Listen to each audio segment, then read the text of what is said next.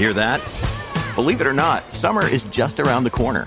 Luckily, Armor All, America's most trusted auto appearance brand, has what your car needs to get that perfect summer shine. Plus, now through May 31st, we'll give you $5 for every $20 you spend on Armor All products. That means car wash pods, protectant, tire shine, you name it. Find out how to get your $5 rebate at armorall.com. Armor All, less work, more clean. Terms apply. Hello, podcast listeners. I hope you're enjoying your day as much as I am currently enjoying my day. You know, it's been interesting to be able to look at these articles these last couple of days, and there's been a little trend that's been happening, at least from what I'm noticing. One of those trends that are starting to appear right now is the fact that they're starting to talk a little bit more about green energy companies in Wall Street in particular. Okay. This comes at a time where for the past few months, that's all they were talking about was oil. And now it seems like they're trying to get the focus back on green energy potentially, because maybe their goal is hopefully that since Russia and Ukraine war is potentially, it's still happening obviously, but eventually the war would have to end. And maybe their bet is when it ends, they want to be ready to capitalize on the shift that's going to happen between oil to green energy. Though I personally don't think that's going to really happen in the end, it's still an interesting thing to look at because we're going to be talking about a lot about these green energy potential projects that are coming about, okay? First off today, we're going to be talking about how Meta Horizons Vice President Vivek Sharma is leaving the company. And what does that mean potentially for Facebook, okay? The EV makers are facing a cash squeeze amid the soaring battery production costs. And when we get into this topic with the EV battery, we're going to probably finish the day just talking about the green energy sector that CNBC is currently talking about, at least on their articles. Okay. Blackrock just invested about $700 million into a company in Australia that's helping them with battery storage, I believe it was. Yeah, battery storage in Australia. Norway's to invest about, I can't remember the exact number, but they're planning to invest a little bit more into an Indian solar company, and we'll read into that details of that article when the time comes. And finally, Japan is pivoting to a more nuclear power, and why the IEA says that's actually good news in the making, that Japan's going back to nuclear.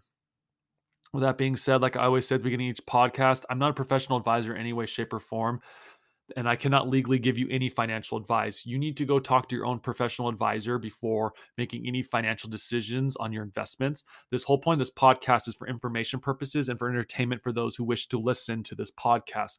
I also ask too that before you make any financial decisions that you go talk to your professional advisor, as they would understand your financial situation a lot better than I would. Like I said earlier, I cannot legally give you any financial advice, and everything I express on this podcast is my personal opinion, and it's also based off the articles that we read on this podcast. With that, let's begin today's podcast. A key leader for Meta's metaverse software is leaving the company. The vice president of Meta Horizons social media virtual reality software, Vivek Sharma, is leaving the company, a spokesperson said Friday. Sharma has been with Facebook parent Meta for the past 6 years, holding high-ranking positions in marketplace and gaming, and most recently, its nascent metaverse-related business unit. As VP of Horizon, Sharma, who's based in the Seattle area, oversaw various VR projects such as Horizon Worlds, social media service, which is akin to online game Second Life that has been retrofitted to virtual reality. Other Horizon products include the VR-based workplace collaboration app Horizon Worksroom and Horizon Venues app for live events, which has moved into the core world apps this summer. Thanks to his leadership, the Horizon product group has built a strong team with ambitious visions, and it's getting started. A Meta spokesperson said in a statement, Meta continues to be a source of developing great leaders, and we're excited to see where Vivek accomplishes in his next chapter. The spokesperson added the Horizon team will now directly report to Vishal Sheha, Meta's VP of the Metaverse. Meta is betting into the metaverse, a collection of digital worlds that people can access. The VR and relate augmented reality technologies represents the next frontier of computing. Meta CEO Mark Zuckerberg said in a recent episode of the Joe Rogan Experience podcast that his company will debut a new VR headset in October, which in the month that Meta typically holds and the Connected VR conference.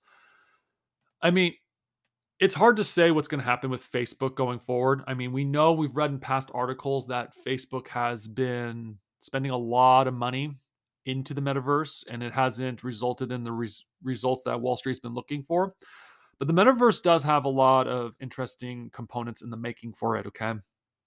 For example, Lowe's is planning to use it so you can be able to look at how your design of your building is going to look like when you want to build it in the metaverse, which is actually a really smart idea because that could potentially give when you're building your building and you're in construction, it'll give you an idea of what you need to get and how much it might potentially cost to build it.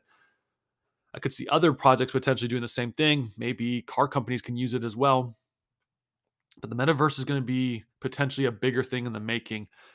Now, granted, there will be people who use it just to escape from reality, which can be creepy at times because, at least in the VR chat world currently right now, VR chat sometimes, depending on what you're using, can feel a little bit more realistic at times. At least some of the games that some friends and I have played with sometimes in the past. But the metaverse is going to eventually look pretty real compared to our real world too. I mean, it takes time to develop the software. I mean, if you were to look at video games from the 90s, video games in the 90s were very pixelated. And obviously, over time, they've evolved to where they look more realistic now. But give it time too, and the metaverse will probably end up looking the same way as well. But it's going to be interesting to see what Facebook does going forward with this individual having to step down from the company. Maybe it has to do with what's happening with Facebook. Kind of doubt it though. Maybe he just wants to move on to other things, but it's going to be interesting to see where Facebook continues to go with this metaverse and what they plan to do with it. Now we're going to finish today's podcast by only talking about the green energy sector. Cash is king for EV makers as soaring battery prices drive up vehicle production costs. Okay, from CNBC. And the transition from gas-powered vehicles to electric, the fuel everywhere automakers is after these days is cold hard cash. Established automakers and startups alike are rolling out new battery-powered models in an effort to meet growing demand, ramping up production of a new model that's already a fraught and expensive process. But rising material costs and tricky regulations for federal incentives are squeezing coffers even further. Price of the raw materials used in many electric vehicle batteries, lithium, nickel, and cobalt, have soared over the last 2 years as demand has skyrocketed, and it may be several years before the miners are able to meaningfully increase supply. Complicating the situation further, the new U.S. rules governing EV buyer incentives will require automakers to source more of those materials in North America over time if they want their vehicles to qualify. The results: new cost pressures for what have already an expensive process. Automakers routinely spend hundreds of millions of dollars designing and installing tooling to build new high-volume vehicles before a single new car is shipped. Nearly all global automakers now maintain hefty cash reserves of $20 billion or more. Those reserves exist to ensure that the companies can continue to work on their new models if, when a recession or pandemic takes a bite out of their sales and profits for a few quarters. All that money and time can be a risky bet if the new model doesn't resonate with customers or if the manufacturer problems delay its introduction or compromise quality. The automakers might not make enough to cover what is spent. The newer automakers, the financial risk to design a new electric vehicle can be existential. Take Tesla. When the automaker began preparations to launch its Model 3, CEO Elon Musk and his team planned a highly automated production line for the Model 3 with robots and specialized machines that reported cost well over $1 billion. But some of the automation didn't work as expected, and Tesla moved some final assembly tasks to a tent outside its factory. Tesla learned a lot from the expensive lessons in the process. Musk said later called the expensive launching the Model 3 production hell, and said that nearly brought Tesla to the brink of bankruptcy. As newer EV startups ramp up production, more investors are leaning and taking car design to production is capital intensive. And in its current environment, where deflated stock prices or rising interest rates have made it harder to raise money than it ever was 2 years ago, EV startups' cash balance are getting close attention from Wall Street. Okay. Here's some of the cash balance sheets currently right now, these EV makers. Okay. Rivian in particular currently has about, according to the article, has over 15 billion on hand. So not bad for Rivian right now. Okay. Lucid has about 4.6 billion in cash on hand, and it's down from 5.4 billion at the end of March. So at least they have some cash on hand. Fisker apparently has about 852 million on hand currently right now. Nikola has about 312 million on hand. Actually, correction, 529 on hand as the end of June, plus another 312 million available via an equity line from Tumen Stone Capital. Okay. Lordstown has about 258 million cash on hand, and that's pretty much all the automakers that they're talking about. Cash will be king going forward, okay? But it's also interesting to point out that they're saying it's hard that there's such a demand for the lithium batteries, but we've talked about in past podcasts about how in South America, there's actually places in South America that have more lithium mines in the potentially in the making than China does. In reality, it's just not being able to get to the lithium mines in reality. That's what it's boiling down to. But it's also interesting too, because with this EV market in the making right now, BlackRock made some moves. Now, granted, this article is over 2 weeks old, but it's still important to cover. Okay. It says BlackRock makes 700 million investment in Australian battery storage. Okay. It says a fund under the management of BlackRock Real Assets is set to acquire Acacia Energy, an Australian firm that develops battery storage and renewable energy projects. In the announcement Tuesday, BlackRock said it mentioned a commit to excessive of 1 billion Australian dollars, and that's around 700 million, of capital to support the build out of more than 1 gigawatt of battery storage assets. Looking ahead, BlackRock said Acacia had plans to develop energy storage projects in the range of the Asia Pacific markets, including Japan and Taiwan, in the near term. Affected large scale storage systems are set to become increasingly important as renewable energy capacity expands. This is because while sources of energy such as the sun and wind are renewable, they are not consistent. The international energy agencies have said that a rapid scale of energy storage is critical to meet flexible needs in a decarbonized electricity system. According to the IEA, investment in battery storage grew by nearly 40% in 2020, reaching 5.5 billion. Figures from the Australian government show that fossil fuels accounted for 76% of total electricity generation in 2020, with coal shares coming in at 54%, gas at 20%, and oil at 2%. Renewable share came in at about 24%. In April, Australia's Department of Industry, Science, Energy and Resources said renewables responsible for an estimated 77,716 gigawatt hours of electricity generation in the calendar year for 2021. This works out about 29% of total electricity generation. In a speech last month, the country's Prime Minister, Anthony Albanese, said that the challenge of climate change is an opportunity going forward that we must seize to indeed become a renewable energy superpower. Yeah, curious to know how Australia is going to be able to pull that off, but it's interesting that BlackRock just dropped all this money into this, okay? Which means potentially batteries are going to be even higher demand, especially between the combination of batteries that are going to be able to store the energy and batteries that are used in electric vehicles. Demand is going to be up, okay? Now, remember this too. If you live in California, Governor Newsom just signed a law saying that potentially there won't be any more gas vehicles in California by 2035, or at least no new gas vehicles, which I'm curious to know if Newsom has realized that he just destroyed the Prius market, because Prius are half electric, half gas. So hopefully he realizes that.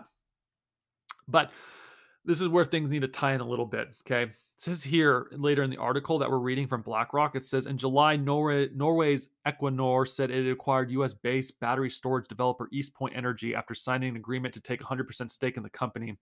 Equinor, a major producer of oil and gas, said Charlottesville headquarter East Point Energy had about 4.1 gigawatt pipeline of early to mid-stage battery storage projects focused on the U.S. East Coast.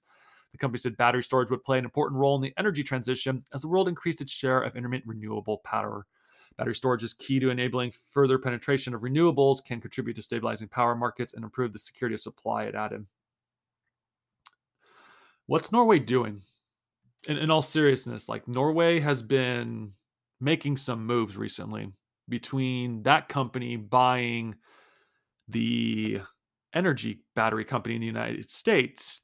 And I believe we did talk about it briefly, but it's hard to remember. We record so much here on this podcast, and the news is constantly updating. But now there's this too. Norway just recently bought, well, not Norway in particular, but another company in Norway just made a move into the green energy sector in India. Okay. It says oil and gas powerhouse Norway to invest in India's solar project sees country as a priority market. Okay. Norway Climate Investment Fund, the country's biggest pension company, KLP, are set to invest a 420 megawatt solar power project begin developed in Rajasthan, India. I believe some of my podcast listeners are from there. I'm sorry if I offended by saying your area wrong. Please forgive me. Says the two parties will invest around 2.8 billion of India rupees, or roughly around 35 million, for a 49% stake in the Thayar Sura 1 project, which is being constructed by Italian firm Enel Green Power. According to the announcement from the Norwegian embassy in India, the Climate Investment Fund is slated to allocate 10 billion Norwegian krone, or approximately 1 billion, to the project over the next 5 years. The embassy also described India, which is on track to become the planet's most populous country next year. That's good to know. They're going to be passing China. Good to know. As a priority market. That comes as Norway developed financial institution Norfund, which manages the Climate Investment Fund, and Enel Green Power have established an Indian-focused strategy investment partnership. This is the first investment we are making with Enel, and together we have great ambitions to contribute with similar investments in India in the years to come. Telfi, CEO of Norfund, said in a statement issued Monday. While investing in renewable energy projects, Norway's oil and gas reserves make it a major exporter of fossil fuels. In recent years, Norway has supplied between 20 to 25% of the EU and United Kingdom gas demand. Norwegian Petroleum says nearly all oil and gas production on the Norwegian shelf is exported, and combined, oil and gas exceeds half of the total value of Norwegian exports of goods, it adds. Maybe that's what Germany needs to do, is just turn to Norway and say, we need more gas and oil. But it's also funny, too, that they don't even mention that in other articles in the past. We've read so many articles about how Germany is going to be struggling with oil and gas this winter. And apparently Norway exports almost all of it. It says I'll read it again, nearly all oil and gas produce of the Norwegian shelf is exported, and combined oil and gas excludes half of the total value of Norwegian exports of goods, it's added. Okay. Now, going back to the article about India, India Minister of New and Renewable Energy says that over the past 7.5 years, the country's solar capacity has increased from around 2.6 gigawatts to over 46 gigawatts. India wants its renewable energy capacity, excluding large hydro, to hit 175 gigawatts this year, a challenging target. On June 30th, installed renewable energy capacity, excluding large hydro, stood at 114.07 gigawatts, according to a recent statement from the Indian Minister of State for New and Renewable Energy. Despite its renewable energy goals, India remains resilient on fossil fuels. At the end of June, fossil fuels shared that India's total installment generation capacity stood at 58.5%, according to the Ministry of Power. This is also the same India that's buying Russian oil for $30 a barrel currently right now. Wonder why they don't mention that. At the last year's COP26 Climate Change Summit, India and China, both among the world's biggest burners of coal, insisted on last-minute change of fossil fuel language in the Glasgow Climate Pact, from a phase out of coal to a phase down after initial projections opposing countries ultimately conceded. Funny how they don't mention that whenever we hear about this in the United States, about how we're that the United States is destroying the environment. And apparently they had the last minute change of fossil fuel language in the Glasgow Climate Pact.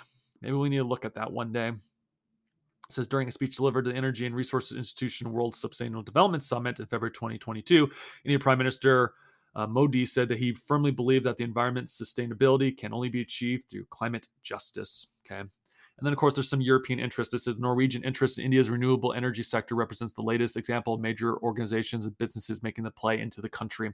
Yeah, there's a lot of moves heading into India currently right now. India could potentially be the next China in the making, especially if the article's correct that they're supposed to be the biggest population in the making soon. Sounds like they're about ready to surpass China, but the news hasn't fully confirmed that.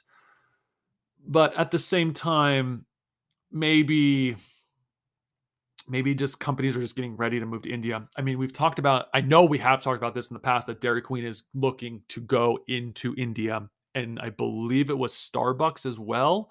Or maybe Starbucks was always been told that years ago from past research of listening to articles and reading about it.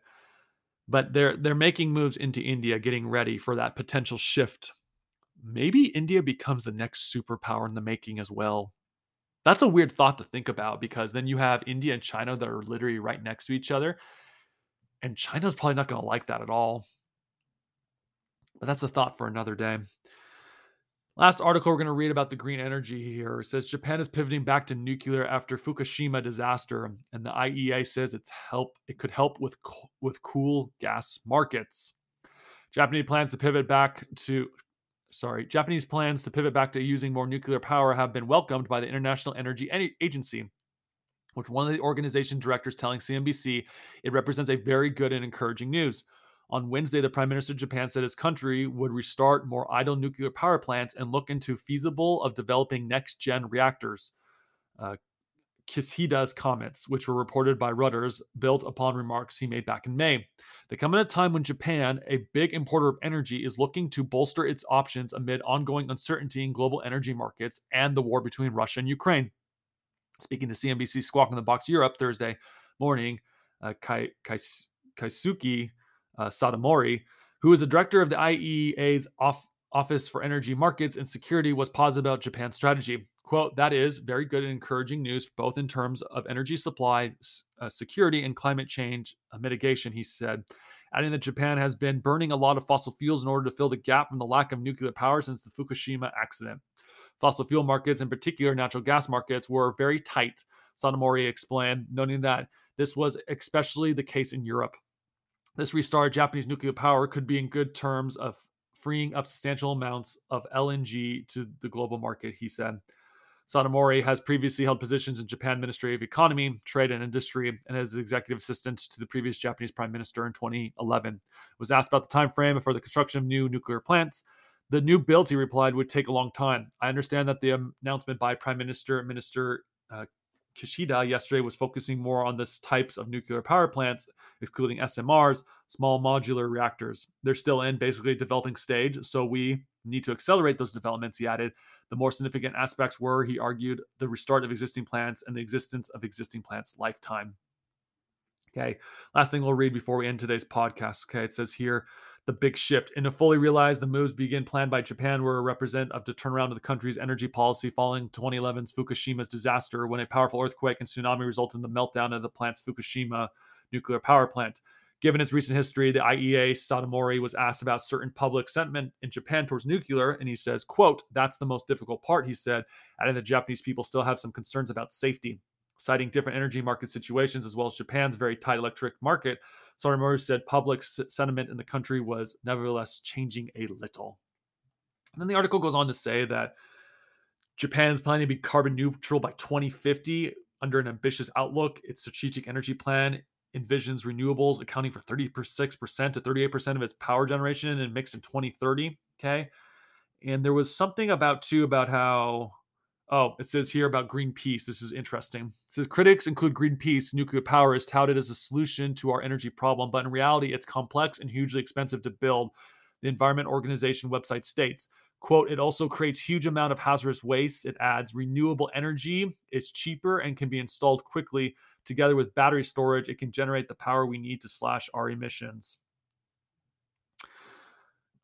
Even though renewable energy is cheaper, to me, it doesn't seem like to be the answer, okay? If renewable energy is cheaper and it can be installed quickly, doesn't that also mean it's prone to break faster, okay? I mean, don't get me wrong. There will be someone eventually soon who's going to figure out how to turn that nuclear waste into a resource. It's only a matter of time. You just need some really smart scientists on this, okay? Because it says here, with Europe too, says, while Europe has massive offshore wind resources, Japan was less endowed with good renewable resources in that respect. I think each country is going to end up doing what it needs to do in order to survive, especially during this time. We've read recently that oil markets are probably going to be high for the next, decade? 10 years, I think. And if that's the case, then we're going to have to look at other energy sources potentially in order to survive this energy crisis that's going to be happening. And nuclear seems to be the best answer. Now, granted, you can have nuclear meltdowns, but if you put things in the right order, those nuclear meltdowns can be prevented, okay? But that's a topic for a whole other day. I'm curious to know if we do go down this route, though, just how much batteries are going to cost. How much are cars going to cost, though? I mean, like I said at the beginning of this podcast, there's a lot of articles about the EV batteries, what companies are making moves in. And then Japan's announcing that they're going back to nuclear at a time where other countries are hesitant of using nuclear power. It's going to be interesting to see what happens at the end of the day with all these countries, with their energy policies in the making. And maybe CNBC will actually report it when the time comes. We'll be able to talk about it. But right now, the push right now, it seems like, is to push for more green energy right now for investors to potentially look at green energy. I don't know if it's a trap. I still firmly believe that there's some politicians out there that probably have a lot of money invested in green energy and are looking to cash in when the time comes. It's just a thought, not a conspiracy theorist, just a thought, okay? Because they do make a lot of push for these green energy policies. But it should be interesting to see what happens in the next few years with energy. And we're going to keep reporting as much as we can. But I would potentially look into some green energy companies if that is something you're into. Not financial advice, obviously, but you never know. Money can be made anywhere, but I'm just curious to know how much energy might go up in price if that were to happen. So just thoughts. And I'm just here to report currently and just talk about it. So with that being said, guys, thank you so much for listening to this podcast. I hope you've enjoyed it. If you had, please like and subscribe to this podcast, as every like and subscription that we get can help grow this podcast so we can be able to keep talking about events that are happening on Wall Street and what Wall Street's not always willing to talk about currently. I also ask that you please share with friends or family, as every time you share with friends or family, they might be able to enjoy this podcast as well. And we, like I said, we can be able to keep growing this podcast. I mean, I have goals of what I would like this podcast to look like one day, but it takes time to build this up. And with your help, we can help grow it a lot faster. With that being said, thank you so much for listening to this podcast today. Thank you and goodbye.